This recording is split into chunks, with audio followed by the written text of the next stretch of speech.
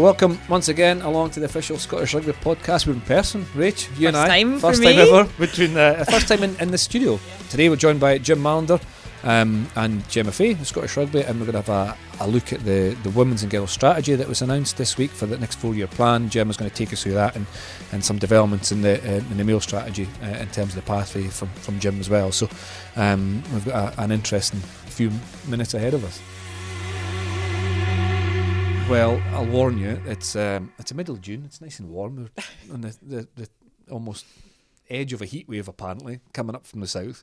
This is the coldest haunt you'll ever come to and be to. I'm a bit chilly. It is chilly, and we're on the edge of a heat wave. Some of the recordings in here way back when, honestly, wrap up as we get through October, November, December. If we're using this place, this is a cold haunt. But it's brilliant. That aside, it's brilliant to be in person. First time we've done it, a podcast together. But first of all, how are you? How's the Good. How's the week been? Yeah, big first week. We've obviously had a little bit of a layoff. The Scotland women's team, a little bit of downtime for some of us anyway. The Sevens girls have been working hard, but us as 15s players have come back in this week, and which we'll allude to as I'm sure we go through the podcast today, are training more or less full time up in Edinburgh for the next wee while. So first week, which is always tough, first week of pre-season, but no, it's been great to get back with the girls. Is it as bad as it used to be the first week? Or nowadays you get that little time off? The first week can't be that bad, is it? I actually don't think it's... Do you know what? With the evolution of GPS and loading and stuff, they actually don't have as much free rein as they used to, I don't think, to just let loose on you. So I still saw 3 of them last night.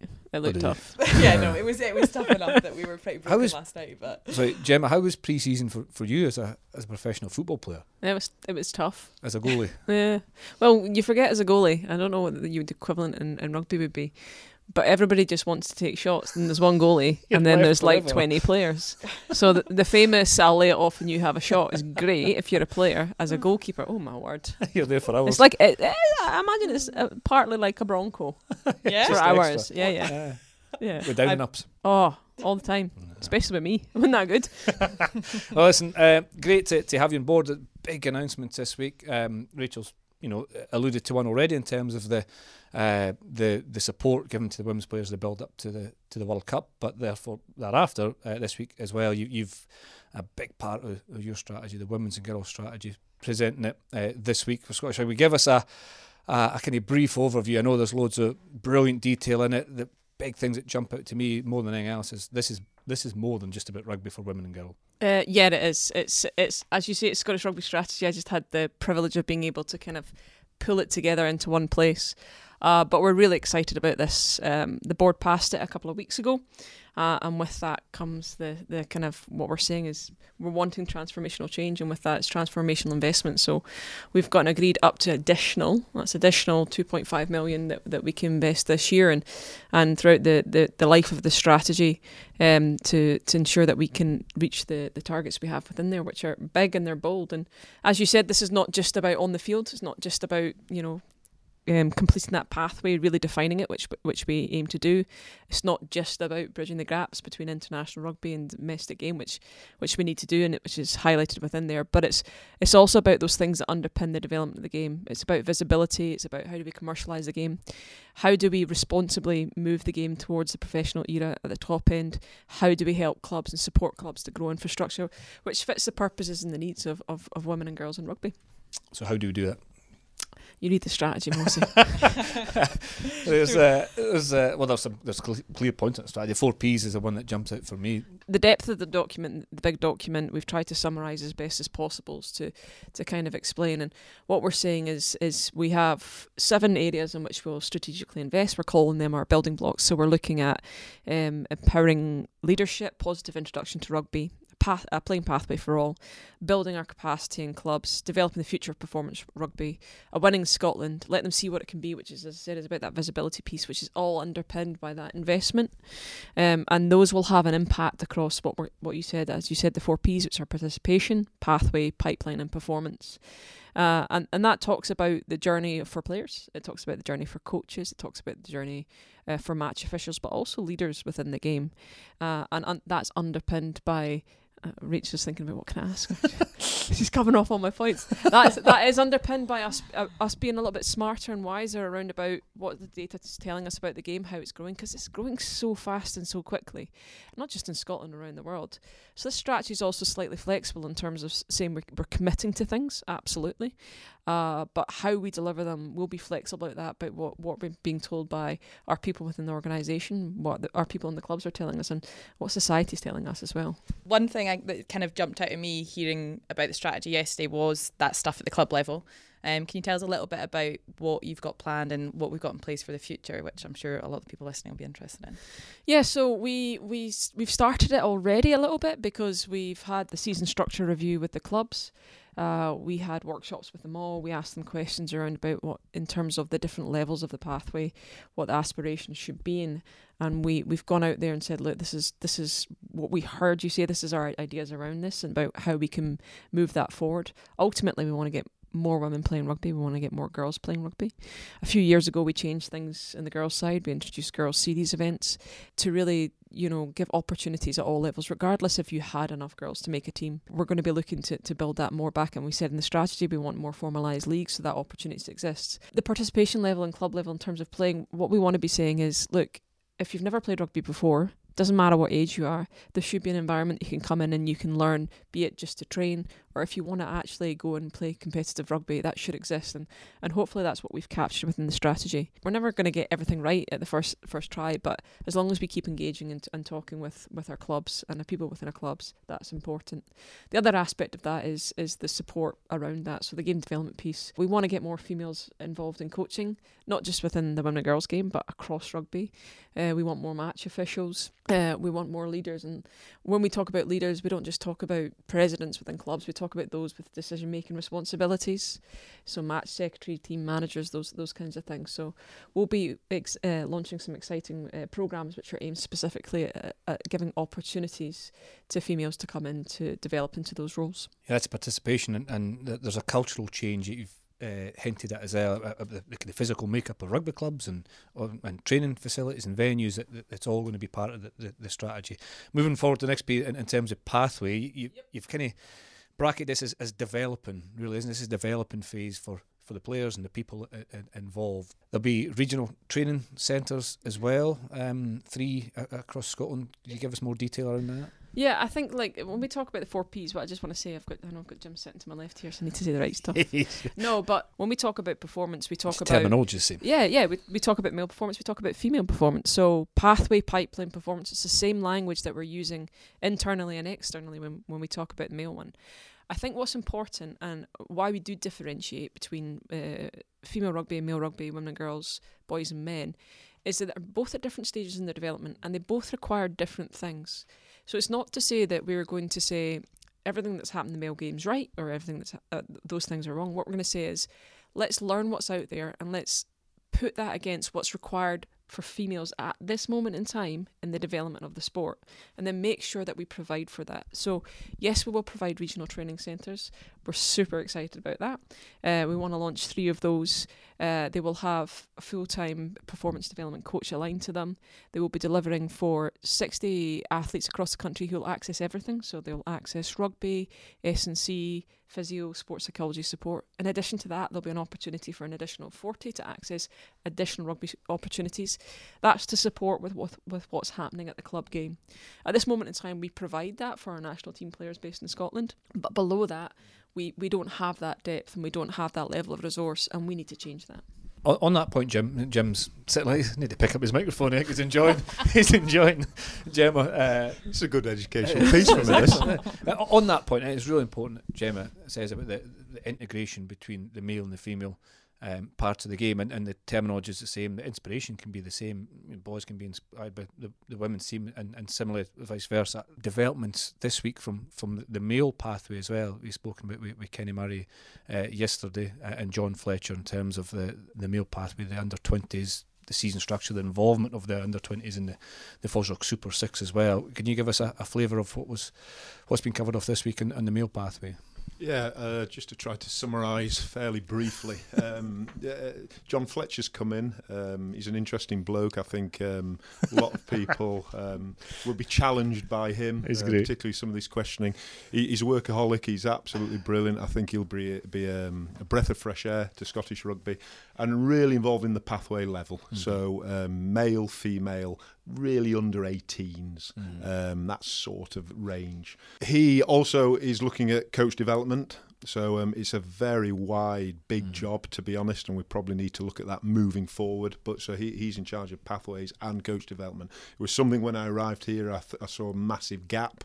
You know, we spend a lot of time coaching players, which is absolutely fantastic. We've got good players, we've got very good coaches, but we've got nobody actually looking after the coaches. So John's part of his role will be to look at that and grow there. So really he's in charge of the pathway side. If we move up then to the pipeline, we've sort of got Kenny Murray at that sort of level, and there we're talking in terms of sort of our under 20s, our under 19 age groups, our Scottish qualified players, all that sort of work we do in that area. Our contracted academy, so our lads at Edinburgh and Glasgow at the moment, who are stage 3 in the academy, pushing towards professional contracts, not quite getting there, but how can we look after those? Kenny's job is to really focus on that pipeline, how we can push them through to the performance side, and really at performance top level, we're talking about Edinburgh Rugby, we're talking about Glasgow Warriors, we're talking about our men's national team. And getting meaningful fixtures for players at all levels becomes really important, doesn't it? Chris, I think that's a massive challenge to us. Under 20 male, we've struggled over the last few years. We are against, as we know, the opposition we play against, whether that's men's, women's, 20s, Six Nations, is tough. We're up against it. So we've got to be at our very, very best. We can improve. We can't just do the things we've always done. We've got to do things differently. Super 6 for us is a competition where we can control the coaches, which is absolutely fantastic. We can control who plays in that competition, and we need our under 20s playing in that competition. We need our senior squad players who are not getting enough game time with Edinburgh or Glasgow playing in that competition, and we want people playing in that Super 6 competition who want to be professional rugby players. Gemma, on the kind of, I guess the flip side of that, on the female side of the pathway, what opportunities do you see kind of with this strategy coming into play for the likes of kind of, obviously we've not necessarily always had an under-20s competition and stuff like that for the younger girls who are aspiring to be in the Scotland women's team. With this strategy, what kind of opportunities do you think will come for those kind of age grades for the women? Yes, so there's a couple of pieces we're nicely segueing into the pipeline. You're almost there. in the pipeline here, Gemma. Almost. I've read Clambering up it. No, so there's a couple of bits. So we've talked about the regional training centres. The other piece that we need to look at is our age grade programmes, and we need to enhance the quality of the competition that those players would experience. This year it was great. We had the launch of the Under 18 Six Nations Festival, which is a fantastic opportunity for those players. But we need to do more in that space, and we're in discussions with Six Nations, and we said it within the strategy. Above under 18, there needs to be something there which is relevant to the development of the women's game. And what I mean by that is within rugby, we get a lot of latecomers that maybe try at university for the first time and transfer over.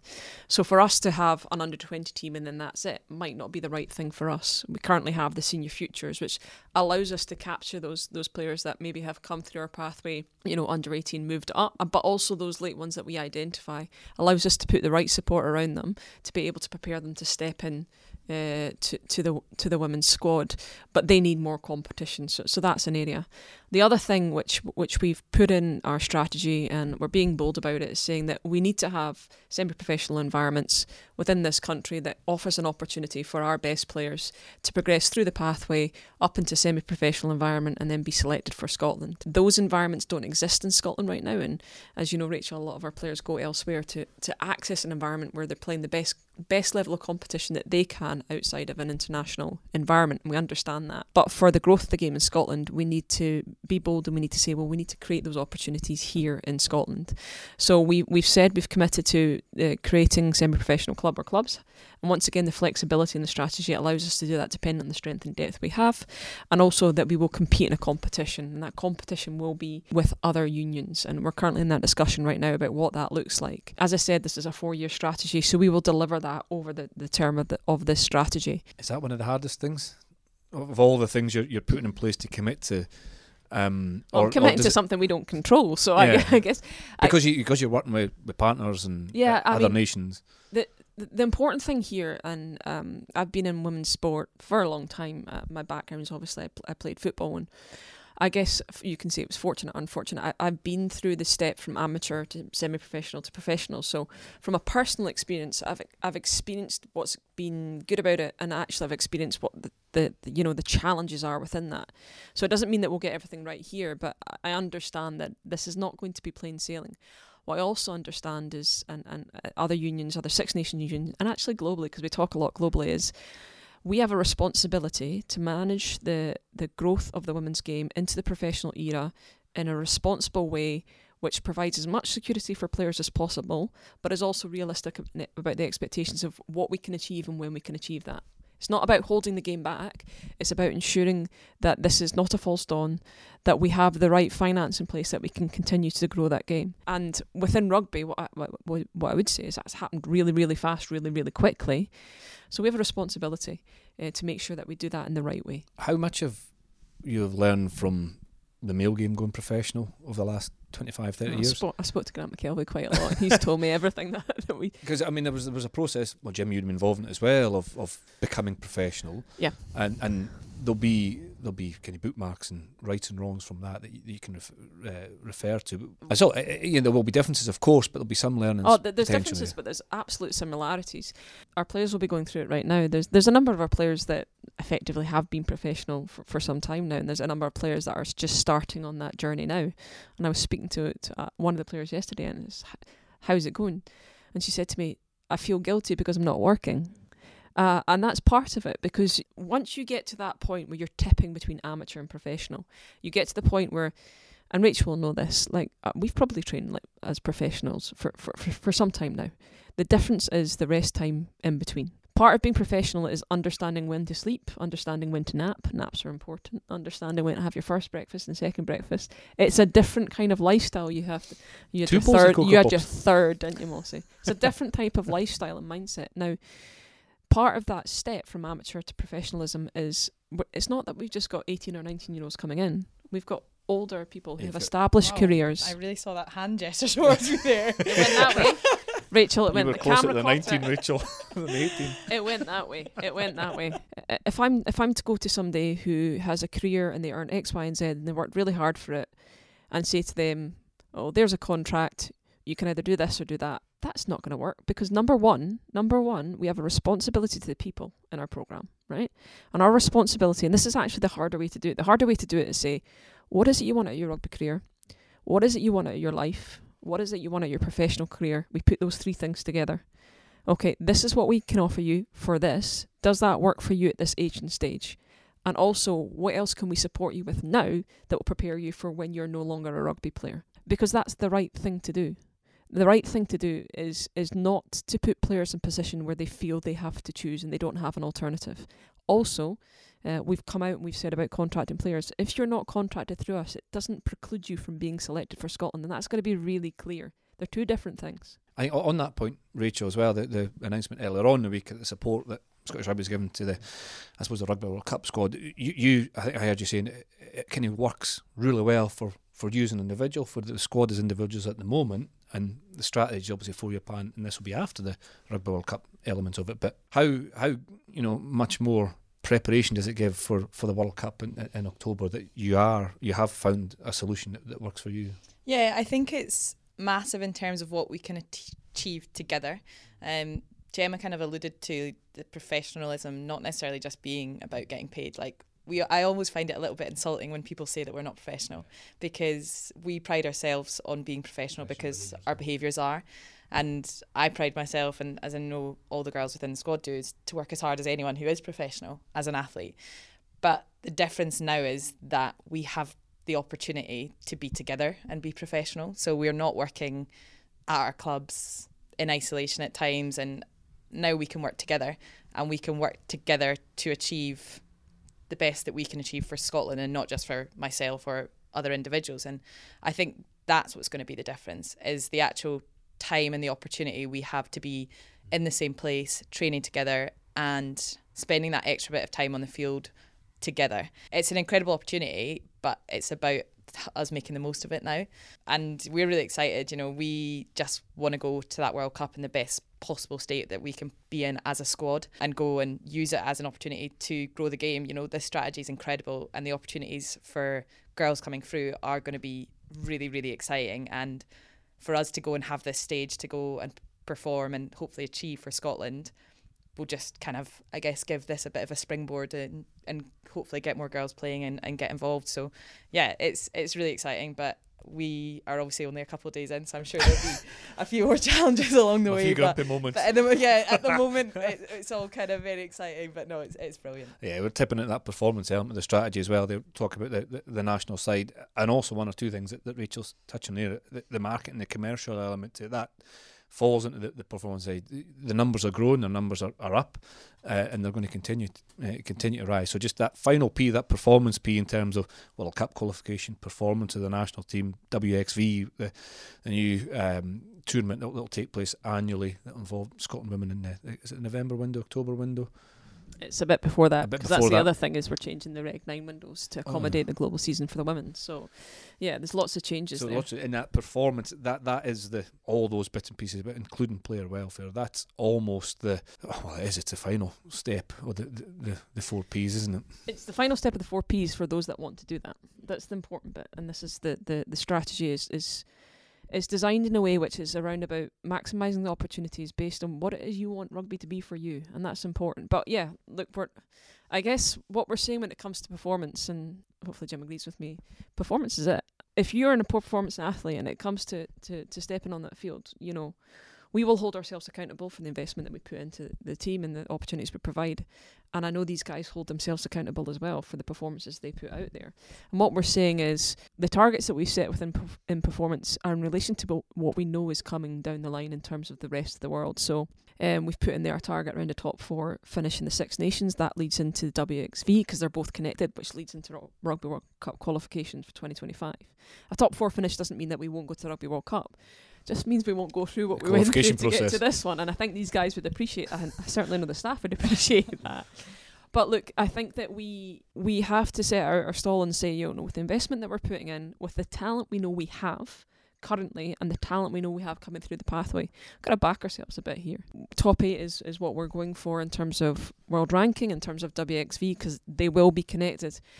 But whereas before in global international women's rugby, where we've had the Six Nations and probably at the envy of most other countries, the way in which the global season internationally is designed for women is regional competitions, i.e. what we do, what New Zealand do, Australia do, USA, you will have to compete in them to get into the WXV. And then the WXV, where you finish in that, will have an implication on whether or not you do go to a Rugby World Cup. So everything is connected. It's like no free hit here. It's like these are performance windows for performance reasons. And Chris, we're talking about performance, and it's absolutely fantastic that we've qualified for a World Cup, first time in 12 years, and we should celebrate that. The girls have done a fantastic achievement. But in a way now, that's now all set up. It's down to Rachel and the team and Brian over this next few weeks, months. You know, everything's hopefully in place for them to go and be the best team they possibly can. That's fine. It's now our job to really look forward and to get, and hence why the strategy is so important. Talk about performance, but if we don't get the things underneath that right, then we're not going to compete at the top level. When's the spade in the ground? When's the first foot in the ground? When does it, a lot of it's going on anyway, but in terms of an actual start point, is it the minute that you put that document now out in the media? Started, it's going. We've put in there aspirations about season restructure for the women's game. That was out a couple of weeks ago. A lot of consultation around the clubs as well. Yeah, we did, and a lot of challenges, which is right. We should have those challenges. I know that Robbie and Fletcher's team he's raring to go. He's ready to go. So we've got, in terms of what we want to do this year, we have a lot of those things we know we need to kick off this year and will happen. So a lot of the stuff that's in the strategy is ready to get started. Some other stuff this year is about planning for it. So when we talk about leadership academies, mentorship programs, we know we need to make a difference in that space. But what we need to make sure is the difference that we make is right. And so we're working with our colleagues in rugby development to make sure that we get that right. In terms of the commercialisation of it, that bit, I've had some interesting conversations, exciting conversations, if you want, with Julian, with Tony, around about let's sit down and let's really look at where our assets are, what they will be as a result of this strategy, who's connected to what, and really what's important for us is being really clear about what each part of that pathway is about, what the purpose of it is, who we should be looking to invest in that aligned to the purposes that they have as organisations. And that's important for us. And it's important for us because these types of things matter. These types of things, our national team, there's certain things that really matter to them and certain aspects of this which really matter to us. So that's important. So in terms of spade of the sand, the spade is in the stand and we are digging. Remember, you used to kick off sand. I used to dig a hole. Jim would dig a hole in the ground and put the ball in. Every time you took a kick at goal, it was a different height. And then I bypassed the sand. You bypassed the sand? I bypassed the sand. Were you injured or just? No, just managed to not selected. Dig a hole in the ground long enough before the tee came along. A lot of similarities there, Jim, with looking at the international game around Six Nations, Autumn Nations series, linking in global season. We're pretty much chatting earlier this morning. Rugby's pretty much all year round now, isn't it, in terms of performance and playing and participation and growth and tart and touch and all the different initiatives we've got going on. It pretty much is an all year round game. Yeah, it is. I think with sevens competitions, with men, female competitions, under 20s. We've got the under 20s going off to Italy over the next 2 or 3 weeks. So it's very exciting. Super 6, of course. The competition doesn't follow the normal. What did you make of the sprint series? Just going it last week. Yeah, I've really enjoyed it. Yeah, I've really enjoyed watching some of the games. I think, as I say, it's some good standard. We've some real good youngsters coming through and getting some quality game time. I'm hoping we'll see that reflect in some of the under 20 performances. I know, speaking to Kenny, he's quite enthused, looking forward to that. So I think the Super 6 is going well, and again, hope we just need to keep building on that competition. So it's a 4-year plan. It's a deep plan. The strategy, obviously, covering off lots. I mean, there's loads of bits and pieces that we can pick up on, but the kind of point we started with around it's more than just rugby. I think Gemma makes it clear it wants to develop leaders and match officials and players and the whole environment and cultural change at rugby for women and girls. That's really important. I think it's massive because I think, we want people in positions across all aspects of rugby because they then start to influence. And it's important for us to have a voice as women across all aspects of rugby. And I think, for young girls to see the likes of Holly as a referee or the likes of Dee and people like that in different types of roles across rugby and see those opportunities and know that it's not necessarily just about playing and being at the top from that point of view, but there's so many opportunities and we need women in the game. We want women's voices and we want to be represented, so it's very cool. I don't know what just came on. Could you be a president? Could I see Rach be president in the future? Just when you said that. Future plans, future plans. That is not on the future plans at the minute. No, do you know what? I'm extremely passionate about obviously the women's game in Scotland and doing everything that I can in the position I'm in at the minute to grow the game and ask often uncomfortable questions and push for whatever we can. But yeah, no. President one step too far. A minute, it definitely is, yeah. Very underqualified. But no, I love Scottish rugby, so anything I can do. Yeah, no, you've got a big summer ahead of you. Look back at some of the rugby recently. Obviously URC, no Scottish influence in the semi-finals, but it'll be an all-South African final with the Stormers and the Bulls, Leinster and Ulster knocked out in the semi-finals, and a lot's been said and written about the influence and the introduction of South African teams, but I'm not sure how after the first few weeks we would have thought there'd be 2 South African teams contesting the final, but both fully deserved in terms of their grit and their determination. And That's a tough one to call between the Stormers and the Bulls, isn't it? Yeah, not for me to call for sure, but no, it is surprising. Yeah.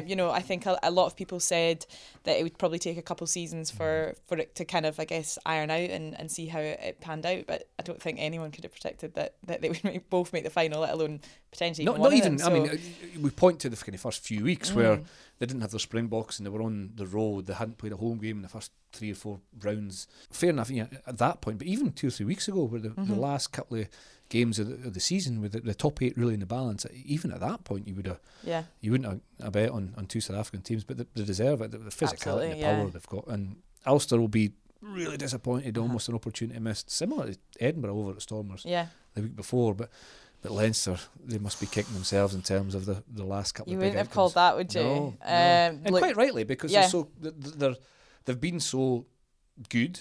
And it doesn't make them a bad team, losing the European final and that. But how do teams get over that? Because it's the meaningful games at the end of the season that everybody puts all the value on. But a season's more than that, isn't it? Yeah, it is. It's so tough, and we've had it with the Six Nations just there, when you've had a really successful season, things have gone really well, and you've achieved some cool stuff, but you finish on a low one, and it is almost like, often in sport you don't have time to be emotional and you don't have time to reflect properly because you've got to go on to the next thing. And I think it's in those situations you actually do need to feel the emotion, and you need to go through that process, and take the time to reflect on it, take the time to go away from it and kind of use it as fuel, I guess, the next season. Because for teams like Leinster, who are so successful, if you are just constantly successful, when you have those kind of, I guess, setbacks, it probably does hurt a lot more.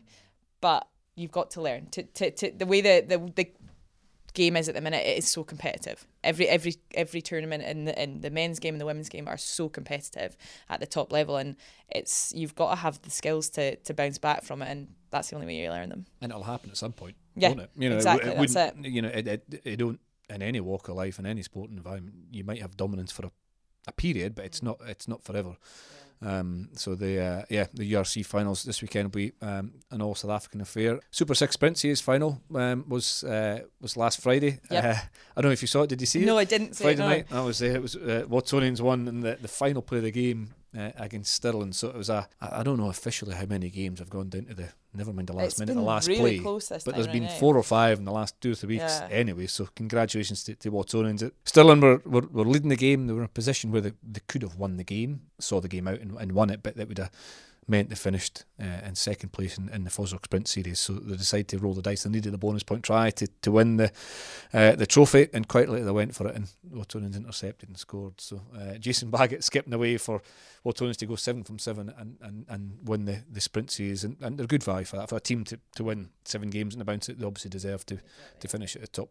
But Stirling were impressive. Other Super 6 news, the other game at the weekend was Burmuir versus Hereds. Hereds came out on top on that one, and the teams will now go away and reset and come back for the championship kicking off in early August. But other Super 6 news this week was that Pete Horn, the Ayrshire Bulls head coach, has got a new job, the Glasgow Warriors skill coach, full-time in the staff at Glasgow Warriors. A really disciplined player, diligent performer, and it's the same in his coaching staff. So it's great news for Pete to see that pathway, that transition from albeit a short time in Super 6, but up to a professional game. Yeah, absolutely. And I think, whenever you hear people talk about him as a player, diligent and committed is the word, and that's exactly what you would want from a skills coach as well. And I'm absolutely certain he'll be an extremely successful coach, but I love to see that pathway, players coming through and having that opportunity to go and influence that next generation. And someone like that, who was such a influential player and person within Scottish Rugby and Glasgow Warriors for such a long time, I'm sure will have a brilliant impact on those players coming through. Yeah, I'd say the general opinion would be it'd be hard to go in and coach players that you've spent so much time playing alongside and being teammates of, but I think for Pete Horn's point of view, that won't be a problem at all. The respect that he had as a player in that playing group, it wasn't unique, utterly unique, but it was pretty unique, and I think that'll help bridge the gap between being so close to players 6 months ago or 8 months ago as a player. He'll absolutely get that message and hitting the head. So good luck to Pete Horn as he takes on that new role, and with Glasgow Warriors, who of course are still recruiting for a new head coach as well. So there'll be a bit more change at Glasgow Warriors. And some of Pete Horn's players will be in action this weekend as the FOSROC Sprint Series came to an end last weekend. We've got the Pro-Alignment fixture, which is the best of the East versus the best of the West at Ayr on Saturday. The 3 teams aligned to the West will choose a team, and they'll play against the players of the 3 teams aligned to the East. We don't know the teams yet, obviously Friday, but it's another kind of step, isn't it? Like going through that process. We talk about pathway and development, but having to work within a week, thrown together for use of a better phrase, and figure out a way of beating some more rivals. So that's Saturday afternoon at Ayr. Yeah, no, I think it's a brilliant initiative in terms of we've seen lots of Super 6 players now come through and play for the pro teams, but this is another opportunity for them to be in a slightly more concentrated pool of the top players in that competition, and have the opportunity to showcase themselves again, and like you say, kind of have that challenge of learning in a week and going out and going to battle. So I'm sure it'll be a really competitive fixture and a brilliant opportunity for those players. Yeah, some in Scottish Rugby's done it at under 18 and under 20 recently as well, and it starts to form that identity between the East and the West and filtering up into the 2 professional sides. So there'll be a bit of rivalry on show at Millbrae on Saturday afternoon as well. Well, that's us in person, done and dusted. Yeah. I'd say it wasn't as cold as I thought it would be in here, but I say mid-June. Next week we'll bring you kind of more information as the national tour and the A tour embark at the weekend. The under 20s over in Italy as well, so we've got loads of rugby to bring you in the next few weeks. Can't wait. Well, thanks for listening.